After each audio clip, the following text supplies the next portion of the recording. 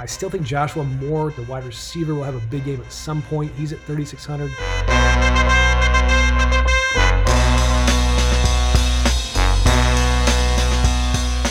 And the big game he did have. 2 touchdown grabs from the Texas receiver last week.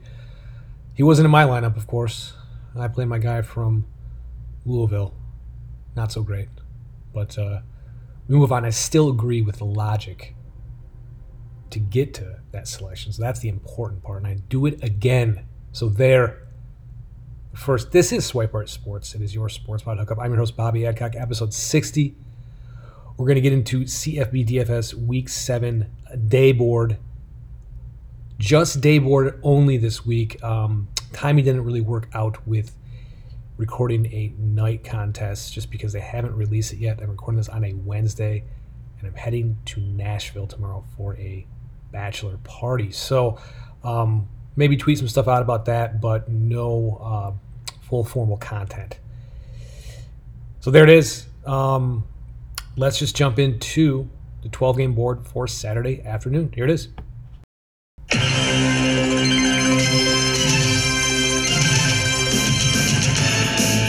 Okay, welcome in one and all. Week 7, 12-game board. Let's get into it. It is first game, Miami at UNC. UNC minus 7, over under 62.5. And just to reiterate to anyone listening for the first time, I'm not going to talk about Sam Howell and Josh Downs a lot. We know we want to play those guys. I'm trying to look for value targets to get to be able to afford those guys. That's kind of my focus here. And kind of now where we're at in week 7, some more teams are established where we're at. I don't need to spend a lot of time going over teams like Michigan State. You know who their main guys are to target. So try to move through this rather quickly and tell you what my thoughts are. So there, back to UNC and Miami. Miami, on their side, we have a new QB1, Tyler Van Dyke at 6,900. He had 2 touchdowns in their game against Virginia. I think it was on a weeknight, maybe a Thursday night game, or Friday night game a couple weeks ago. Played much better in that second half. He's at 6,900. I think he's an interesting pay down option in a really soft matchup with UNC, who've just been really bad defensively. They've been really bad kind of overall in general, but according to their expectations were coming into this season. So just lost to Florida State. Ouch. So I think he's someone who's interesting. Charleston Rambo is probably their wide receiver 1 at 6,100. I think that's a solid value. And also Cameron Harris at 6,400, their number 1 running back. I think these guys have a nice matchup here. And they're fairly priced, but I think they have a little bit more upside. And I'm definitely interested in potentially putting Van Dyke as my top paydown option at quarterback. On the UNC side, we know their guys, the big 3, Sam Howell, Josh Downs, Ty Jordan is the running back there, the transfer from Tennessee. Those guys you want to target. They're priced accordingly. One guy I did want to talk about specifically in terms of anyone emerging as kind of a second option in the pass game, or maybe just kind of a security blanket, is CMP candidate, contest minimum price, tight end Kamari Morales, second on the team with 16 catches, TDs in each of the last 4 games. That's also second on the team, 4 total touchdowns for him on the season. Hey, 3K, you could do a lot worse, and I love to make my my 3K selection to start my lineups off with maybe 1, maybe 2, depending on how matchups and what kind of offense they're in. I think getting 2-3 grabs from these guys is pretty safe, and then maybe that touchdown upside with a guy like Morales, someone to consider if you're into that. So that's my thoughts there. Let's move on to Oak State at Texas. Texas minus 5.5, over under of 60. We have a vintage Mike Gundy offense here. It's basically ran through 2 guys. They have their big 3. Spencer Sanders at quarterback. Or last year, I should say, in 2020, it was Spencer Sanders, Chuba Hubbard, Tylan Wallace, the receiver. In 2021, it's basically you have Sanders back quarterback. Now it's Jaylen Warren basically getting like 30, 40 touches a game at running back. And then Tay Martin takes on the Tylan Wallace role. I think they're all fairly priced. If you want to look at secondary options, Brennan Presley and Rashad Owens are kind of the secondary receivers in this offense that are going to be very touchdown dependent week to week. But that's really all there is on the Oak State side. Other than that, on the Texas side, other than blowing an 18-point second half lead last week in the Red River Showdown, the big news is Jordan Whittington is out with an injury indefinitely. You saw my guy, Joshua Moore, talked about on the open there. He had a little mini breakout with 4 catches, 70 yards, and 2 touchdown grabs. I think he's going to be interesting, probably see more of an expanded role with Whittington out now. Xavier Worthy looks to be the clear number one. I thought it was maybe more so Whittington, but Worthy's just having another huge game last week against the Sooners, so he's fairly priced. The one other guy I want to talk about was CMP candidate, wide receiver Marcus Washington. They already listed him as a starter heading into this game. He was targeted twice in last week's game, did not record a catch, but was targeted. So he is on the field, should be on the field more now with Whittington gone. So could do worse at 3K. Should be a lot of scoring in this game, someone to consider there. Let's move on to Pitt at Virginia Tech. Pitt is -5, over under of 58. I think for the running back position with Pitt, Israel Abanikanda is the greater of the two with Vincent Davis. Price more too, is $5,600 compared to $5,000 Vincent Davis. Yard per touch so far this season, it is 5.1 compared to 4.1 to Davis's 4.1 for Israel Abanikanda. He's the bigger back, 5'11", 216 pounds. I think more goal line work is going to go towards him.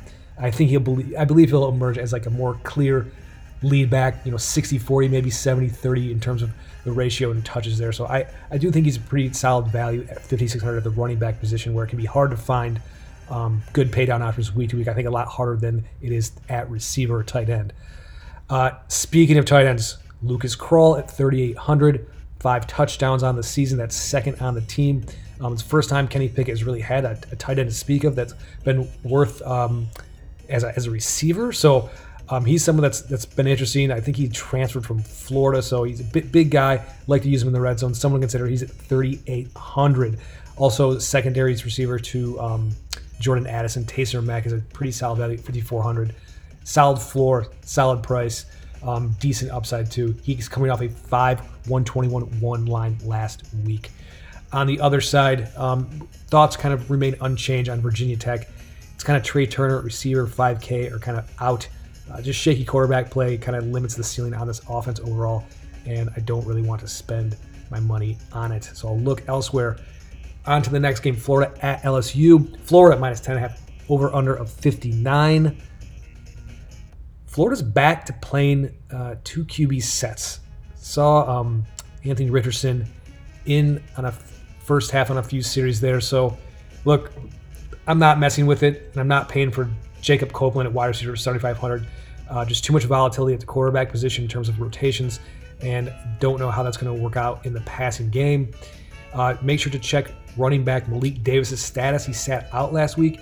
If he or Dameon Pierce were to sit out, Naquan Wright has a role in this offense, and he's been performing well when he's getting the opportunities.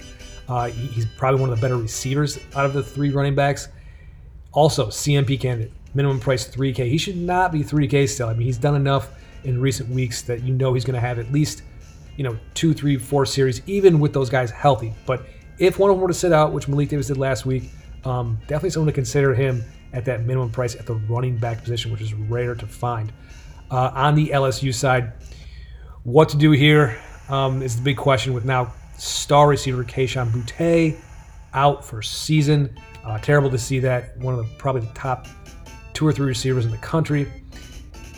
And I don't necessarily have a strong opinion on what to do. One freshman that did kind of pop last week, another CMP candidate, contest minimum price, had like an acrobatic touchdown overall finish with 3 catches, 66 yards, and that 1 touchdown last week was Malik Nabers.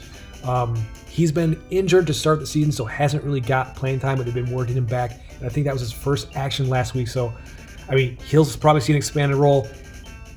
The other freshman, Deion Smith, at $3,100. I bet he had a big game a few weeks ago in one of their non-conference games. He'll probably step up and have a bigger role as well and be on the field. Check Trey Palmer's status. I think he might be my favorite guy to be the most productive if he plays. I don't think he played last week, but he was slated to be their starter from the beginning alongside Boutte. So I think he might be the logical choice to be the most productive. And then you have Jack Beach, who's at $5,500. He's the other logical choice as well, but who knows how these rotations are going to work out. If I'm playing this game, I'm probably just going to pay for the cheaper option with Nabers or Deion Smith, just because I feel like I'm taking less of a risk, obviously, by not spending as much money. So might be something to avoid altogether anyway. But if I am playing it, I'll play the cheaper options. We saw running back Tyrion Davis-Price last week. He popped off with 22, 147, and 2 touchdowns. He's at 4,400. I think we're finally getting some clarity. I think that's the good news. The bad news is I'm not sure if it's going to be a good matchup this week against Florida, but could do a lot worse at 4,400 if we know a guy's going to have volume around 15, 20 touches. You at least have that luxury of having at that running back position. Hard to find at that price. That is all for LSU and Florida. On to UCF at Cincy. Cincy minus 21, over under 58.5. So we're kind of having a lost season now for Central Florida with injuries. Dylan Gabriel going out. We saw Jalen Robinson, their stud receiver. He's been out. Isaiah Bowser, their transfer from Northwestern, their running back, was really good in week 1, out as well. I don't know what his status will be for this week, but the ceiling's really limited now and much been lower without Dylan Gabriel at quarterback. So basically what I'm trying to say is I'm kind of out. This is going to be a tough matchup as is, even with their guys healthy, against Cincy's defense. So we're not going to play any of the Knights this week. On the other side, we have our big 3 with the Cincinnati Bearcats. It's Ritter at quarterback, Jerome Ford at running back, and then Alec Pierce has emerged as the clear number 1 target. I think they're all fairly priced. I'll probably have Jerome Ford everywhere. He checks all those boxes on paper that I love. He has the matchup. He has the role. Positive game script for running. I'd love everything about him this week, and I think he's worth every penny. I think about 7,200. Kind of waiting for tight end Josh Wiley to have a bigger game. He's at 3,500 still, so might be some value there. And but it has been fellow tight end Leonard Taylor with 470-1 against Notre Dame, which was one of their only games that kind of have normal game flow this season. He's at 3,200, and he's been the more productive tight end of the 2 this year. So someone to consider at tight end position there for the Cincinnati Bearcats. Let's move on to the next game. It is Texas A&M at Missouri. Texas A&M minus 9, over under 60.5. And just when I said I can't do it with this A&M offense, I'm out in Calzada. This guy stinks. Obviously, we all know pretty much had the game of his life last week. And look, is it a turning point for him in this offense, or is it a sign of things to come, or is it just maybe this crazy flukish performance? Well, they have the best matchup for it to continue, that's for sure, against Missouri. This is a nice soft matchup for this offense. You got great prices on Calzada, Spiller, and Aeneas Smith. They really haven't adjusted after that game on those guys. I think that's kind of an error because this is a much friendlier matchup. So, hey, if Calzada wants to keep it going, this is the right week. I'm not so sure. I was kind of looking at potentially starting him at my quarterback position or like Tyler Van Dyke. I don't know. I'm still a little reluctant to buy in. If they do it again against Missouri, I'll feel a lot better about this offense and the ceiling on it overall. But might wait another week. We'll see. Haven't decided yet. It's Wednesday, so still got some time here. But yeah, also tight end Jaden Watermeyer. He had a nice game last week, 373-1. He's at 3,900. Still got a value there. And then CMP candidate Damon DeMoss. He's had 2 catches in 3 of the past 4 games. So someone to consider. He's super hyped, a big recruit for them, 5-star. There's been so much talk about him. So I'm sure at some point he'll break out with a huge game. Who knows when it'll happen, but at 3K, definitely someone to consider. He's going to be on the field in some form. On the other side, it is Tyler Beatty or bust for me. Maybe Kiki Chisholm, wide receiver at 5K, maybe. But this A&M defense is still fairly stout, and I don't know that I really want any interest in anyone else except Beatty for Missouri. Gets all the volume in the world, so I still think he can have a big game against A&M here, of course. And then that's it for that. It's on to Nebraska at Minnesota, the game everyone's been waiting for. Small 10 is back.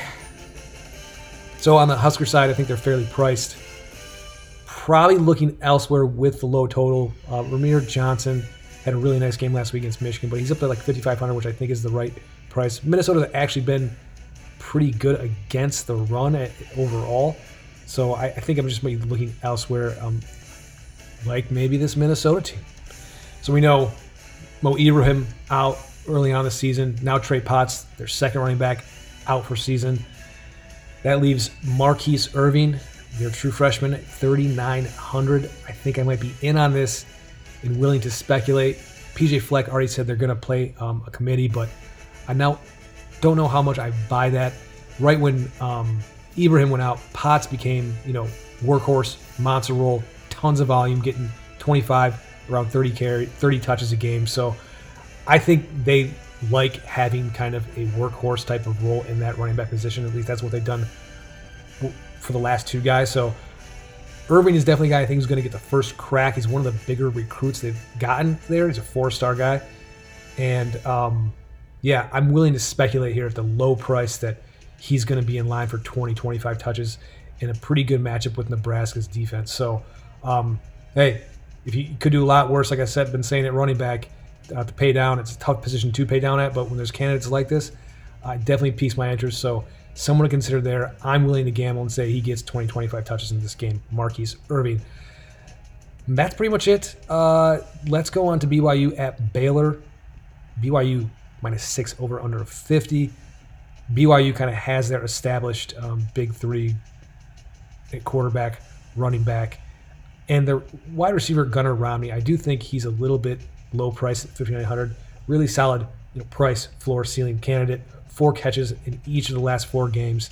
So I would consider him as kind of that middling wide receiver that could be a big blow-up spot where, like we talk about, as these prices stiffen up in the middle of the year, it's harder to find guys at 3K range, 4K range. It's almost like you need the guys like Gunnar Romney in that 5,900 or in the mid 5K range to hit on those guys, or like the Jackson Smith and the Jigba last week at 5,300, or the Jacory Robersons. I think Romney's the type of guy this week that could be that candidate. So I think he's a good price. I think he should be higher, probably closer to 65, maybe even 7K, depending on the matchup. And we know the rest of the BYU offense, pretty much quarterback and Tylen Algier, they're running back, and they're all fairly priced. So do what you want to do there. On to the Baylor side, Jerry Bohannon throwing for 4 touchdowns, also rushed for 1, put up 45 on West Virginia. When I thought West Virginia had good upside, I wasn't really bought in on Baylor at all last week. They blew up. He's sitting at 6,300. If you like him, that's still a pretty good price for a quarterback. Wide receiver Tyquan Thornton last week, also monster game, 8 for 187 and 2 in that game against West Virginia. And I was kind of last year trying to figure out when they had Charlie Brewer, who's going to be this top wideout to replace Denzel Mims, who's now with the Jets, who was that clear number 1 a couple of years ago, got tons of volume, and nothing really emerged. My guy I thought was Tyquan Thornton. I thought he would be the guy, but there was so much volatility with COVID last year and guys sitting out left and right. No one ever really emerged as a top receiving threat, or just kind of like a guy who could really be leaned on as a number 1 receiver by their quarterback, Charlie Brewer. So maybe Bohannon and Thornton now connecting here as a clear number 1 top option for him. So someone to consider there. He's at 5,200 still. That could be a nice price. Him and Gunnar Romney, maybe those profiles in that mid-tier range to have big games, get you value there. Other guy I want to talk about was wide receiver Drew Estrada. 10 catches the last 2 games. He's at 3,100. He's an Ivy League standout, transferred from Dartmouth. He was committed by a ton of Power 5 programs, ended up landing at Baylor, and maybe he's emerging as kind of a security blanket for Bohannon in this offense with those 10 catches over the last 2 weeks. I think he's a big steal at 3,100. He's someone I might be starting a lot of my lineups out with. Running back position, just kind of volatile with Ebner and the other guy I can't think of his Abram Smith maybe. Anyway, it just the usage is very volatile. The way they do goal line work, I don't really trust it. So I'm out on those running backs. Let's move on to the next game. It is Auburn at Arkansas. Arkansas -3.5 over under 53.5. It's probably Tank Bigsby at running back or bust for me on this Auburn offense. I don't trust Bo Nix. There's been rumblings about TJ Finley potentially replacing him. So I think they're in a tough spot anyway on the road against a team that's been pretty tough defensively against weaker, bad quarterback play. It was obviously not last week in that crazy shootout with Matt Corral. But I think against the more weaker teams with shaky quarterback play, I think they're going to be really tough on them. And I think it's a tough place to play so far at Arkansas Stadium.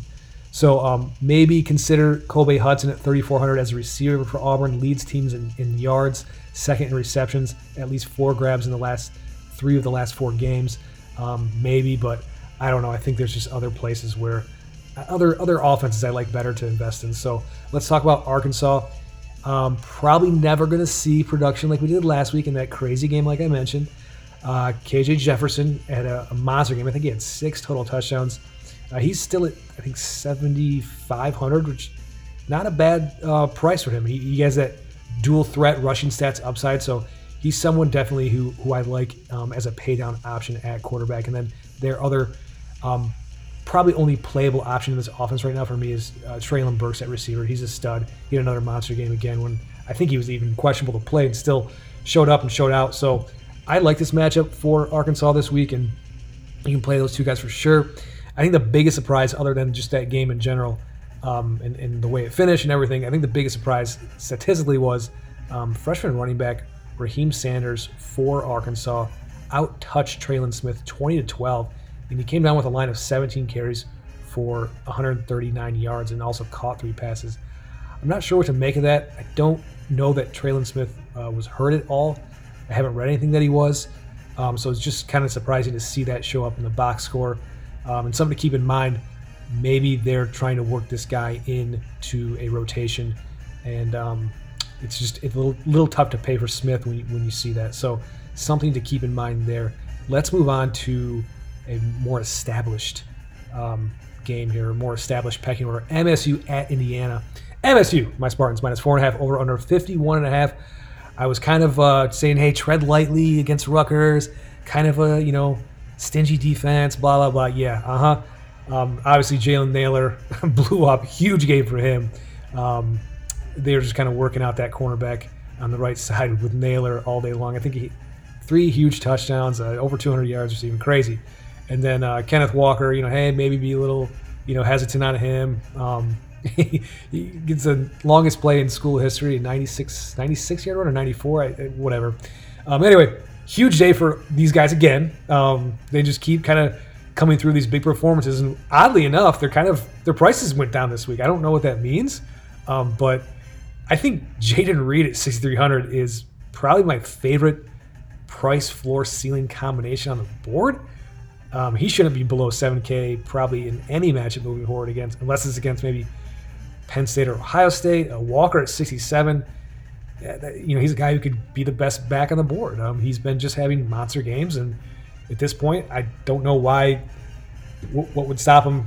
Indiana hasn't been anything special defensively, so yeah, I mean, consider these guys this week for sure. I'm going to try to have Reed, I think, everywhere, and then Nailor's price now up at 6,200, and is probably going to stick there because he's just been continue to have nice statistical games, and even when Reed's the number 1 option, Nailor's still coming away with a decent secondary lines week to week. So those are the big 3, and then Peyton Thorne at quarterback. They're all priced actually, I think a little bit below where they should be this week. So maybe take advantage.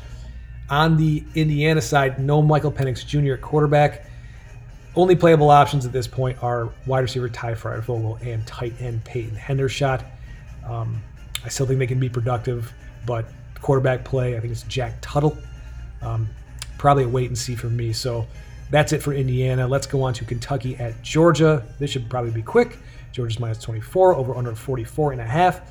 Needless to say, we are out on the Wildcats. Georgia is just claiming victim after victim defensively, and Kentucky's already somewhat of a limited upside offense. They got kind of a dual threat quarterback with Will Levis, and they're just okay to begin with against this Georgia defense. I'm going to look elsewhere, let's just say. On the Georgia side, running back Zamir White, I think his price is reasonable enough. I might consider him. He had the lion's share of the carries last week, so that was nice to see. But I don't know. I really still don't trust the usage with him and James Cook. I'd probably look elsewhere, especially if a guy like Kenneth Walker is sitting at 6,700. Be sure to check the status of wide receiver Jermaine Burton. He did not play last week. Also, QB JT Daniels pretty much has a questionable tag every week for the rest of his life. Check to see if him or Stenson Bennett. I think either of those guys, whoever starts, has a decent price on them for the week. And then with Stenson Bennett, the last 2 starts, it's been Ladd McConkey, the freshman receiver, He's had 9 catches, 197 yards, 2 touchdowns in Bennett's 2 starts. So he's at 3,600. Someone to consider. The other guys would be Kearis Jackson at 3,900 and freshman Adonai Mitchell at 3,400. I think any of these guys could have big games in this matchup, especially if Burton doesn't play. So, that's the story of the Georgia offense. And let's get out of this game and go to last, but probably also least. It is Purdue at Iowa.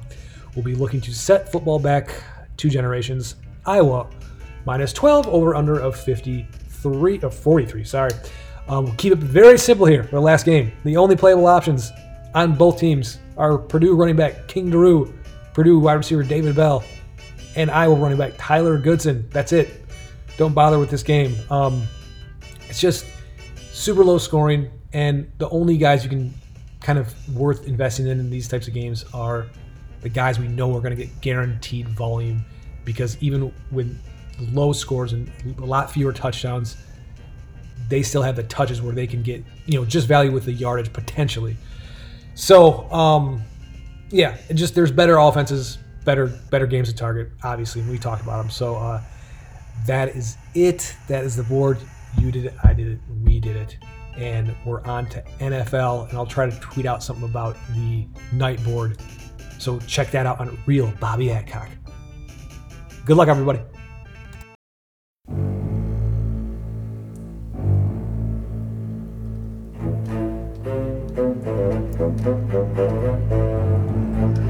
All right, it's week 6 in the NFL. We're into October.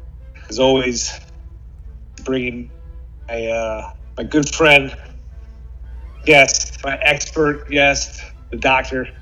Things have been turned around a little bit the last couple of weeks. How you feeling? Hey, 2 winning weeks in a row. I think at start of week 5, we said it's gonna be a process. We got to chip away, and or start of week 4, that is. We're gonna start chipping away, and we're doing it. It's gonna take some time. Keep chopping. Keep chopping. There we go. Keep chopping. Yeah. Well, for me, I was 4-1. Have 4 wins in the last 4 weeks. So I was 1-3-1 last week. 1-3-1 last week. Pretty close on most of them, but I just didn't land my way. Season 8-16-1. It's tough. And now you, after going 6-3-1 the last 2 weeks, you're now tied with me at 8-16-1. That was really quick. So let's talk about the board overall for the NFL trends. Last week, the favorites went 8-6-1. That was their first winning week. They're now at 33-45-1 on the season. Home teams went 6-8-1. They have lost every week. The home teams against the spread. They're now 33-45-1 as well on the season. Home favorites also had not had any winning weeks. Home favorites are now 19-31 on the season. Home dogs went 1-3-1. They're at an even 14-14-1, and that one push was our Green Bay Cincinnati bet that we both were on opposite sides of. Yeah.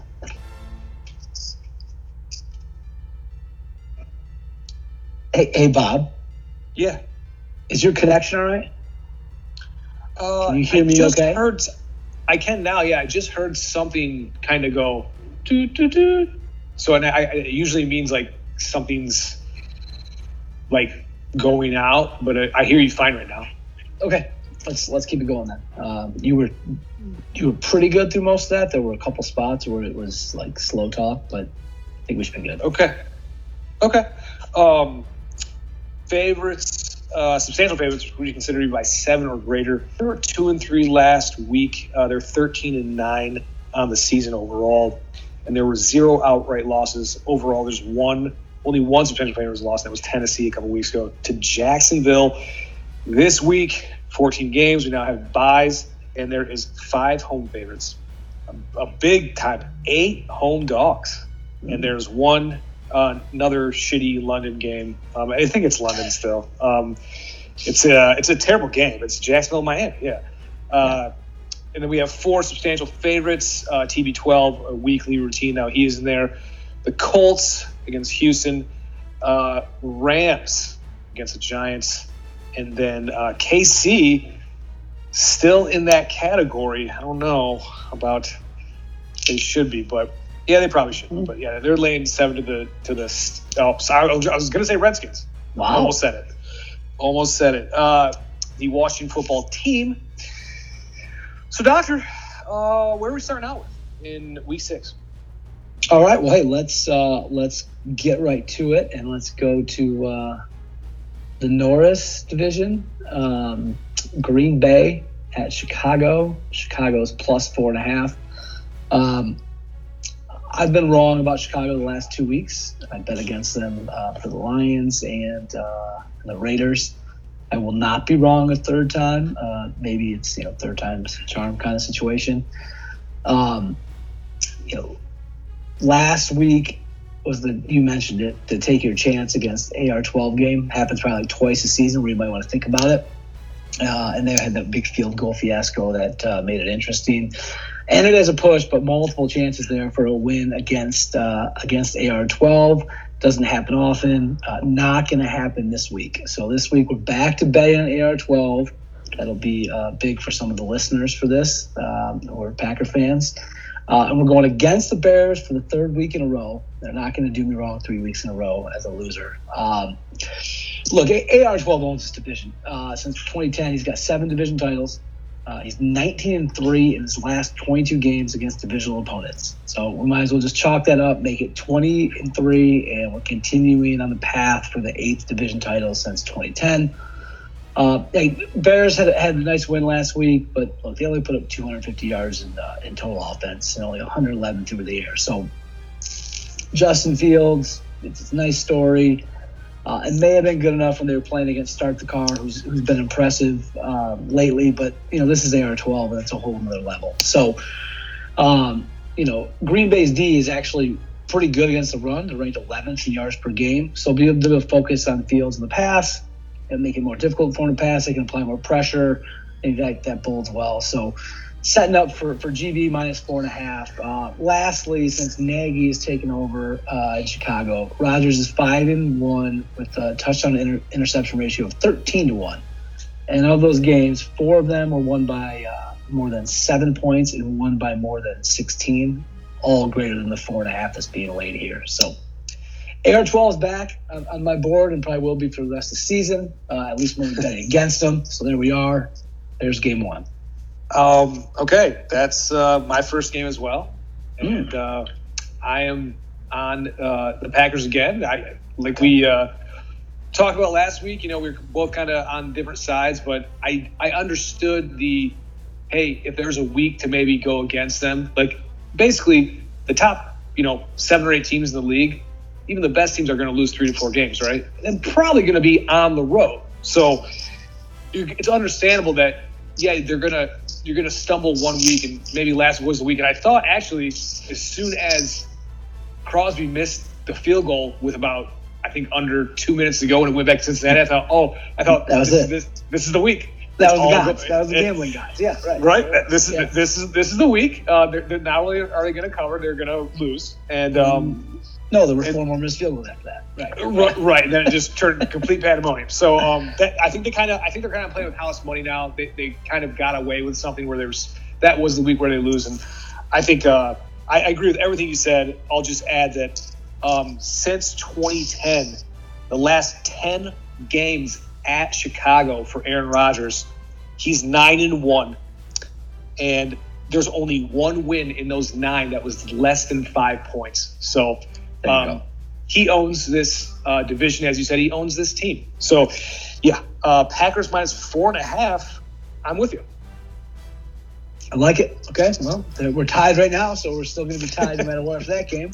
All right, sure. Easy enough. I'll go into my second one here.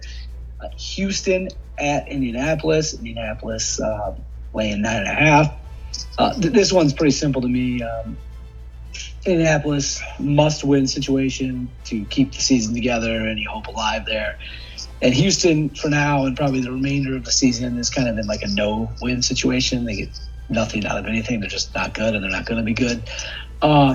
Indy's still quality team in need of this win. And I think if they can get something going this game, which they will, it's going to be one of those moments where it's like, foot on the gas, we're not going to stop. Run it up, Herm, leave no doubt type of deal, because they just need to get that momentum going. The Colts, they were competitive against the Titans. They beat and covered the Dolphins. And then obviously Monday night was Monday night. Wentz and Taylor should have beat the Ravens. Should have beat them. Right. Wentz and Taylor put up some numbers. It should have been a win for them.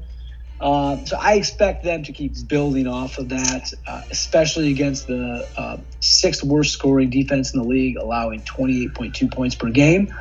That's just one of many stats where the Texans are the bottom part of the league defensively. So good opportunity for Wentz to lead this team and keep improving on offense. As I was doing research for this game, I kept getting this narrative about the Texans being competitive in games.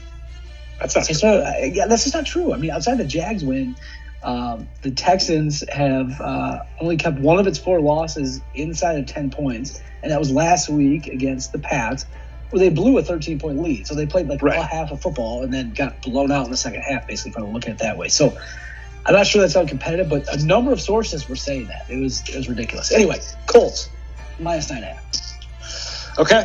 I kind of, I got burnt on the Texans last week. I think I picked them in a week where they actually kind of put something together for a half, like you said, and it was enough to cover the game. But I agree that unless they get a kind of a nice start like that, it's just going to go sideways for them. So I like that there. I'm going to go with another big favorite myself.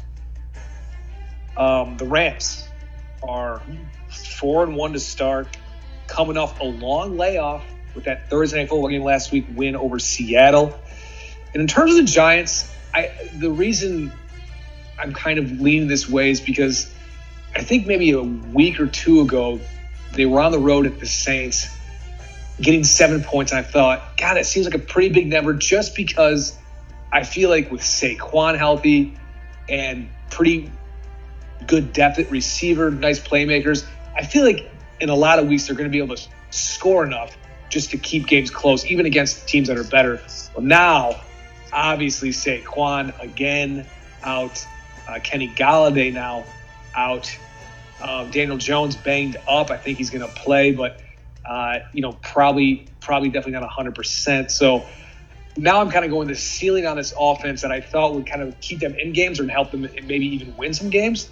I think is just taken away now. Yeah, makes sense. Like I looked at that game. I didn't want to do the research on the injury report on Wednesday. It was so important. There's so many big guys out. I didn't want to take the time to look at it because it's only Wednesday. There it is, the siren. Anyway, didn't mean to interrupt. Go ahead. No. Yeah, there it is. Good. Downtown life. Yep. So, and look on the other side. Look, Rams. This is a factor as the season goes on. They're one of the healthiest teams in football. No major injury to any starters outside of Cam Akers preseason, but that's preseason stuff. They knew that going into the season. And look, their 4 wins have been in it by an average of 10.5 points. So I just don't let that number scare you. I know it seems big, but I think the Rams get to 30 in this game. I don't think the Giants get to 20. So I'm comfortable laying the 10. I'm going Rams -10. All right. Well, CDS, big. Continuing his MVP run for you. Yeah, he is. Just for me. All right, moving on to game 3 here for me. I'm going a little easy button here. I don't know if you consider it easy anymore, but I'm considering this one easy. Kansas City at Washington. Washington +7. I'm going KC -7. Look, you've been talking about the KC de-stinking. I think that's probably true.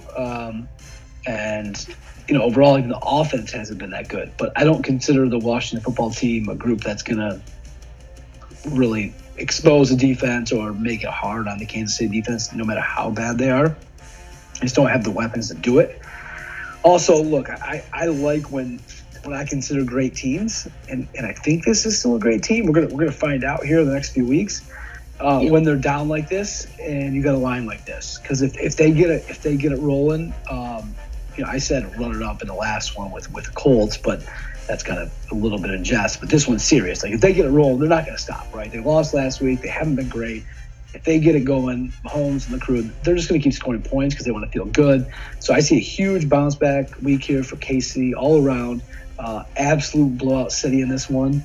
KC minus the 7. Yeah. I stayed away from it, but I wouldn't. If I had to pick the game, I wouldn't go Washington. But I want to make a point about KC. And this is what's happened to them, and it's what happened to another Super Bowl winning team on the NFC side. They are now turning into the AFC version, a slightly better version, but it's the same thing of the Seattle Seahawks. They have all their money tied up in Patrick Mahomes, Travis Kelce, Tyreek Hill, and every other area of their team is depleted or very thin. And so what's happening now is just like Russell Wilson, it's, hey, you and DK and Tyler Lockett, you guys got to go put up 35 points or else we're going to lose this week. And even then, we still might be in a dogfight. Yeah. So this is going to be the way they are for, I think, for the foreseeable future. So that's what it is now. And if they have a bad game, like they did against a good team with the Bills, they're not only going to lose, they're going to get worked out. So that's what it is. They covered a few weeks ago against Philly, but they had to get in the 40s to do it. So that's what this is now. They are the AFC Seahawks. That's a great call. Good comparison there. It's fair. I mean, let's give them some time. Let's see how things come together. I think Seattle has proven that out themselves over a couple of years. Yeah. Let's let KC. But it's a great narrative to start. Yeah, I think they're a slightly better version of it, but still, now that they lost Clyde Edwards-Helaire, not that he was lighting the world on fire, but he's their best back, and it's just like it's just going to be Mahomes has to be really good every week. Like if he has a bad game, they lose. Yeah. So, all right. Well, he's not this week. Just so you know, he's not going to have one this week. Probably not. That something's up with that Washington D too. They just 33 to James Winston crab legs. Whatever. Giving up a Hail Mary too. It's just like, oh my god. All right. My third game. I'll tell you right now, Doctor. The Cowboys, they've entered the Super Bowl chat. Ooh. 4 straight W's after their opening week loss at Tampa, where they were actually surprisingly competitive. Last 3 games, point totals, 41, 36, and 44. Dak playing better than ever. His quarterback rating is a solid 18 points above where it's been in his average for his career. It's everything about him is clicking with all the receivers, CeeDee Lamb. They got all these weapons. And then also Pollard and Zeke now, this 1-2 punch out of the backfield, ranking 2nd in rushing in the league. And then Run D, this is the surprise, Run D ranking 5th. So this is kind of, how we view, let's say, the pack. We view them, they're a Super Bowl contender, right? There's like 5 teams in the NFC right now where one's winning the Super Bowl. It's the Pack, it's Tampa, it's LA, and it's Arizona. And I think Cowboys have joined that group. 5. All right. I think when I see Green Bay minus less than a touchdown, I just go, you know what? I'm going to do that. And on the New England side too, they're not a bad team. I would say they're probably average, but rankings wise, like they were supposed to be a good running team. That was kind of the narrative. They're going to, run the ball and try to take pressure off Mac Jones. They're 27th in rushing in the league right now. It hasn't been working. They're 15th against the run, in the middle of the pack. So I feel like right now in this game, it's a lot to put on Mac Jones to kind of keep pace with this offense, who I really don't think is going to get stopped by New England. This isn't the same New England either. There's no Stephon Gilmore in the secondary anymore. So I'm very comfortable laying less than a touchdown with the Cowboys. I think they continue to stay red hot, arguably the hottest team in the league. So I know it's a public play, but hey, Joe Public is right 40% of the time. So I feel like I'm taking the Packers against the Bears. I feel like it's the same thing. Boys -4. Well, yeah, it's great to see for Dak going off the injury. He has been great. Mm-hmm. He's been great for my fantasy team. Hopefully that continues. Good for your fantasy team. Another title in our league. Another one. Do you have one, by the way? Just real quick. I don't remember. Oh, okay. All right. Interesting. I guess you'd remember if you got one. All right, moving on to pick 4. Here we go. We got the Cards at the Browns. The Browns laying 3. So that number, the Browns laying 3, initially caught me off guard. I think maybe favored by 1, which is kind of rare, but it just bounced out to me in a weird way. Sure. I think it'll look good to the public going the other way. It's too early in the week to tell at this point. It's only Wednesday. But as I got to thinking about it, it started to make sense to me. So, look, I started the Cardinals. They moved 5-0 last week with a win over the Niners. They covered the 5 in the desert, as predicted by the doctor. But it wasn't pretty. All right, it was not pretty. And now they have to travel east. They have to play a Browns team coming off an explosive offense performance, but took the L against the Chargers. So aside from the travel distance being a challenge, Cards rank 31st in yards per attempt rushing and 28th in yards per game. And now I have to face the league's best rushing team. So this is going to be a theme not only for this game, but the next game. I think this is an opportunity for the Browns to control tempo. And obviously the Browns can score points, right? They can score quick if they need to. They can also go slow, run the ball, eat you alive, all that stuff. They are number 2 in time per drive, which maybe by design, may not be, but they can control the ball, which when you're playing teams that want to score a lot of points, like the Cardinals do, I think they're like 3rd in points per game. Good to have, a big play and then, slow down with the run, all that stuff. So, on top of being able to dominate on the ground and control tempo, the Browns defense ranks 5th in yards per play. So that's a plus this week for them. So I see the Browns a big advantage when they have the ball and at least neutral when Cardinals offense is good. So at least neutral on D this week. So I'm going the Browns -3, which, like I said, looked a little awkward at first, but as I thought about it and researched it more, I think it's a good play. Don't take the bait on the other side. Yeah, I looked at this game too, and I was expecting maybe a Browns -1, let's say. Yeah, right. I think it's fair, and also, again, this is a play where, Arizona's undefeated, right? They're gonna lose 3 to 4 games, maybe even 5. You gotta pick your spot. So, West Coast heading to East Midwest. You think this is a spot where they could drop one, and I think the mismatch you talked about with the rushing game versus the poor rushing D, I think is a huge mismatch, probably the biggest discrepancy in this game that you would target. So I think it's okay. I would go Cleveland as well on this side, and I would lay the points. So yeah, I'm with you there.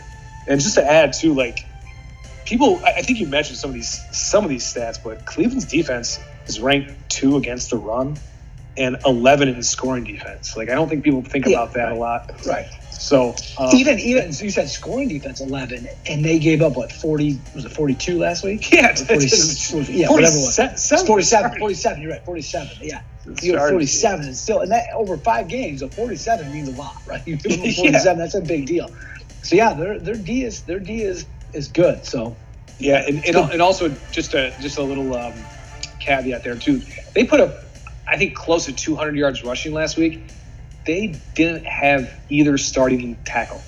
So I didn't know that. That's amazing. this rushing game and this offensive line is legit, and they're going to be a problem for everyone they play, including Arizona. So yeah, I'm with you on Cleveland. Kind of going to a similar game. My next pick here, not a similar game, but kind of the West to East Coast early matchup here. It is San Diego at Baltimore. Baltimore's -3.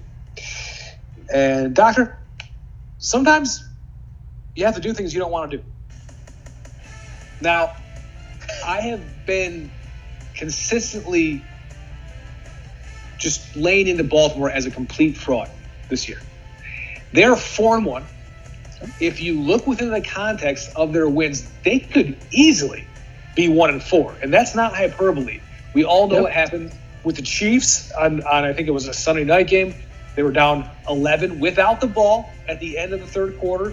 It took 3 horrible turnovers by Kansas City to actually win that game. And then we talk about the Lions. We all know that game-winning field goal or record-setting field goal. They cheated. They cheated their way to victory on that one. Right. Delay a game. Completely ridiculous. Never had no business winning that game. And then again on Monday night, down big at home to the Colts. They were down huge, and it took this Herculean effort by Lamar Jackson. Again, great performance. Great, yeah, well done. Great performance. Give him credit, but it's I feel like this 4-1 record. The only game they really controlled was the win at Denver. They won 23-7. That's really the only game, the only win where they were in control up most of the time. So I feel like this whole 4-1 record is a mirage, and I don't trust it. And on the other side, San Diego, they've just been impressive all over the place in almost every game. They're, I believe, also 4-1. Only loss coming against the Cowboys at home, but overall, their resume just much, much better. It looks like a totally legit offense. And I'm like, do I want 3 points in this game? Well, apparently, not only do I believe that, planet Earth believes that. So far, because I was looking at this going, I just don't believe this Baltimore team. So far, I checked out Vegas Insider and Action Network. Percentage of bets split on one platform was 87-13. On the other one, it was 90-10. Wow. It's the biggest one in favor of the Chargers. And so when everyone thinks the same thing, it never happens. And as much as I don't like Baltimore, it's the old West Coast to East Coast 1 p.m. early game trap of the week, and again, Baltimore coming off a short week too. It's they're not going to get this done. I'm going Baltimore -3, and just to add maybe a last convincer, something that actually makes sense. Baltimore, 4th rushing offense in the league. That has a lot to do with Lamar Jackson, obviously, but he's been incredible. Chargers against the run, DFL.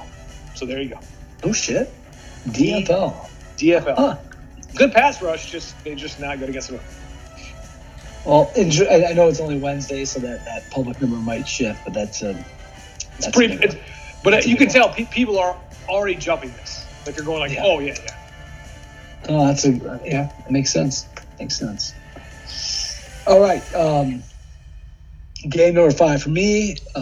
Buffalo at Tennessee. Tennessee +5.5. So look, the Bills' offense been on fire past couple weeks. The doctor has used that to get a couple of much-needed wins to do that in week, I think, 3 and last week. But I believe the Bills are in for battle this week. This is somewhat similar to the game I just laid out with Arizona and Cleveland, a little bit about tempo here. The Bills' defense has built some strong rushing stats in 5 games. But that is against opponents. Yes. And I know who's in front of you, so that's fair. But look, it's 3 of the worst 5 rushing offenses in the league. Pitt and Miami and I just lost the third. But whatever. Pitt and Miami are the bottom 2. And those same 3 teams are bottom 3 in scoring. So, you just look at that defensive stats, you kind of question it, are they really that good? Oh, but Houston was the other one. Sorry, you're right. There you go. The Texans. Thank you. So we'll find out. But at this point, I'm not ready to buy into that defense. You'll look at this week, and they're basically facing the second best running offense in the league, next to Cleveland, who we just talked about. Also, 10th in scoring, 3rd in time of possession. Painting the same narrative of a team that can play the fast and slow. And keep up with the team like the Bills. The Bills are coming off also a big win against the Chiefs, so hope maybe a little emotional letdown here. They normally score on 52% of their drives, so I'm going to go with the Tennessee defense, reducing that percentage of scoring with good defense, and then also reducing the number of drives with their offense and time possession and focusing on slowing down this game. And doing enough to cover the spread through that. So I'm going Tennessee plus 5.5. Look, I think this is a little bit of opportunity for the Bills here. If they happen to make this happen, they could be gambling purposes a little bit like Kansas City over the last few years, even peak AR12, where if they cover this week, I may just stay away from them, or I'm only going with them. Like, that's kind of where they're at. They're that good. But I think this is the week that kind of puts them back in check as a great NFL team, but not necessarily one of those ones that just you go blindly with, right? Or like the San Francisco 49ers in the late 80s, early 90s, right? You just always bet with them. I don't think they're there yet, so that's why I like Tennessee here too. Okay, and I like all the things you said. I stayed away from this game just because I am officially kind of scared of Buffalo after that. You're scared. You're scared. And you're scared. And you're scared. Exactly. And look, I feel like in terms of AFC teams, if you rank the top three, it's Buffalo, right, Chargers, and Kansas City. Right. I think Buffalo, obviously, after that game last week, I think the clear number one. I don't know if you. I could be reading way too much into this. There's some more motorcycles going by, I think. Okay, good. I just felt like there was a lot more of a kind of an edge they played with than KC. I just felt like KC's just coming out and trying to think that they can kind of just throw more 60-yard passes, and Buffalo just took it to them. I mean, it was a blowout. You know what I mean? Like it wasn't like it was this hard fought.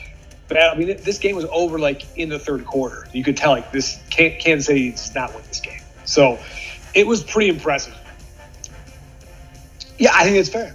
I mean, it wasn't really competitive, and the Bills established themselves as the leader in the AFC right now. That's what they've done. So we'll see if it maintains over the next few weeks.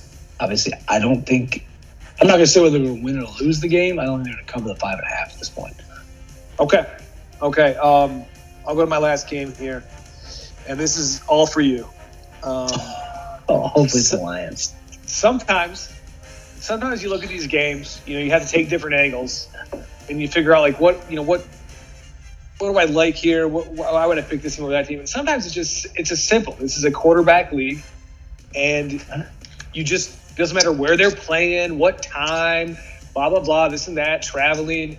You just pick the team with the better quarterbacks, and that is why I am taking Geno Smith plus 5 points with the Seahawks against what's left of Ben Roethlisberger and the Pittsburgh Steelers. So I'm not surprised by this. Listeners may know this from they may or may not know this. I think you talk some shit about Ben on here, but I get regular texts about how bad Ben is. So this is not shocking. What if it's Blake Bortles? Did they sign him or not? They worked him out. They worked him out. Okay. I have no idea. You just got to take the better quarterback. You just got to take the better quarterback. That is exactly why you did that. Well done. That's it? Is that the analysis? No. Yeah, it is. I mean, like, honestly, it's hysterical that they're laying 5-8. Literally, the only reason Seattle is worth a damn, like we talked about, like the Chiefs are now the Seattle AFC of the AFC. Seattle only has value because of Russell Wilson, like because they can put up 35 points almost against everyone because of him. So now he's gone. In Pittsburgh, laying a measly 5. Come on, I mean this is too easy. This is too easy. So it's Geno the 5 points. It's like one of those things where you go like, well, this is the get right game for Pittsburgh against this horrible defense, right? But it works both ways, guys. It's the get right game for the Seattle defense against this horrible quarterback. They're going to eat him alive. So it's going to be fun to watch. I can't wait for Sunday night. Petey's going to be on the sidelines chopping that gum. He's going to be telling everyone they don't believe in you. They think you're done. They think you suck because Russell's not here. He's going to give all fired up. It's going to be so great. I can't wait. I like it. Any other topics for the night? Anything else happen over the past week or so? Any other big NFL news? Not that I can think of. Okay, I guess there's nothing out there. Yeah. Okay. I guess there may have been a legendary head coach got fired. Oh yeah, I believe. Not good. All right, we don't need to discuss that, do we? I don't think so. Yeah, I don't think so either. All I right. don't think so. It was an interesting week. Put it that way. It was. Urban's excited. There were a lot of memes going on about that. Like, thank you. Very excited. By the way, Thank you, Coach Gruden. I didn't include in the picks, but I say Jacksonville gets the win in London or wherever they're playing. Not a chance. No. I actually thought about putting Miami on my list, but I think two might play. Yeah, it doesn't matter either way. Jacksonville's not winning games. Not happening. Okay. Not this week. Not this week. Talk is coming. Hopefully, Talk's coming. Talk's coming. Is he coming? Well, we're gonna be together. We'll see it in person in the great state of Tennessee. We'll be in Nashville. Yeah, that's right. Yeah, is that Tennessee? Not that it matters because we're not going to be in Knoxville, but is that Tennessee Ole Miss game at Tennessee? You know, that is it's this week, right? Yeah, that's at Tennessee, I think. Yeah, that's right. But okay, that's good. All right, well, not too far away. But the over-under that game, is 80 points. Just so you know. Yeah, by the way, what an electric week last week in college football. That was probably the best Saturday that I can remember in recent time. Time frame on it, but it was that good. There were 7 or 8 games that were well worth talking about. Yeah, I think the cap off too, like the nightcap of Alabama getting knocked off was insane. Like I was just like, this is really happening against the honestly like. Because their quarterback got hurt early on, like it's been a very mediocre A&M team. Like that was just so. I just was like, this can't be happening. And even bigger pump up for the A&M team. There were a number of times where there were probably 3 plays in that game where it's like, okay, all right, Bama's going to go Bama. Oh, they did it. Whether it was block the punt for the touchdown or they scored, I think, on a big play in the late third, early fourth, like, okay, that's going to be it. Like, it's over. A&M just kept answering. Good for them, and obviously got the win. So I don't know if they're going to do anything with it as far as it matters for the big picture, but, great win for those guys. An unbelievable win for Jimbo Fisher. I mean, he needed a win like that to kind of like, be like, yeah, this is why you're paying me $8 million a year, whatever he gets paid. So he needed something like that. So, that was pretty amazing. But, should be a fun weekend. Good luck to everyone out there, and we'll see you next time. All right, Bob. Have a good night.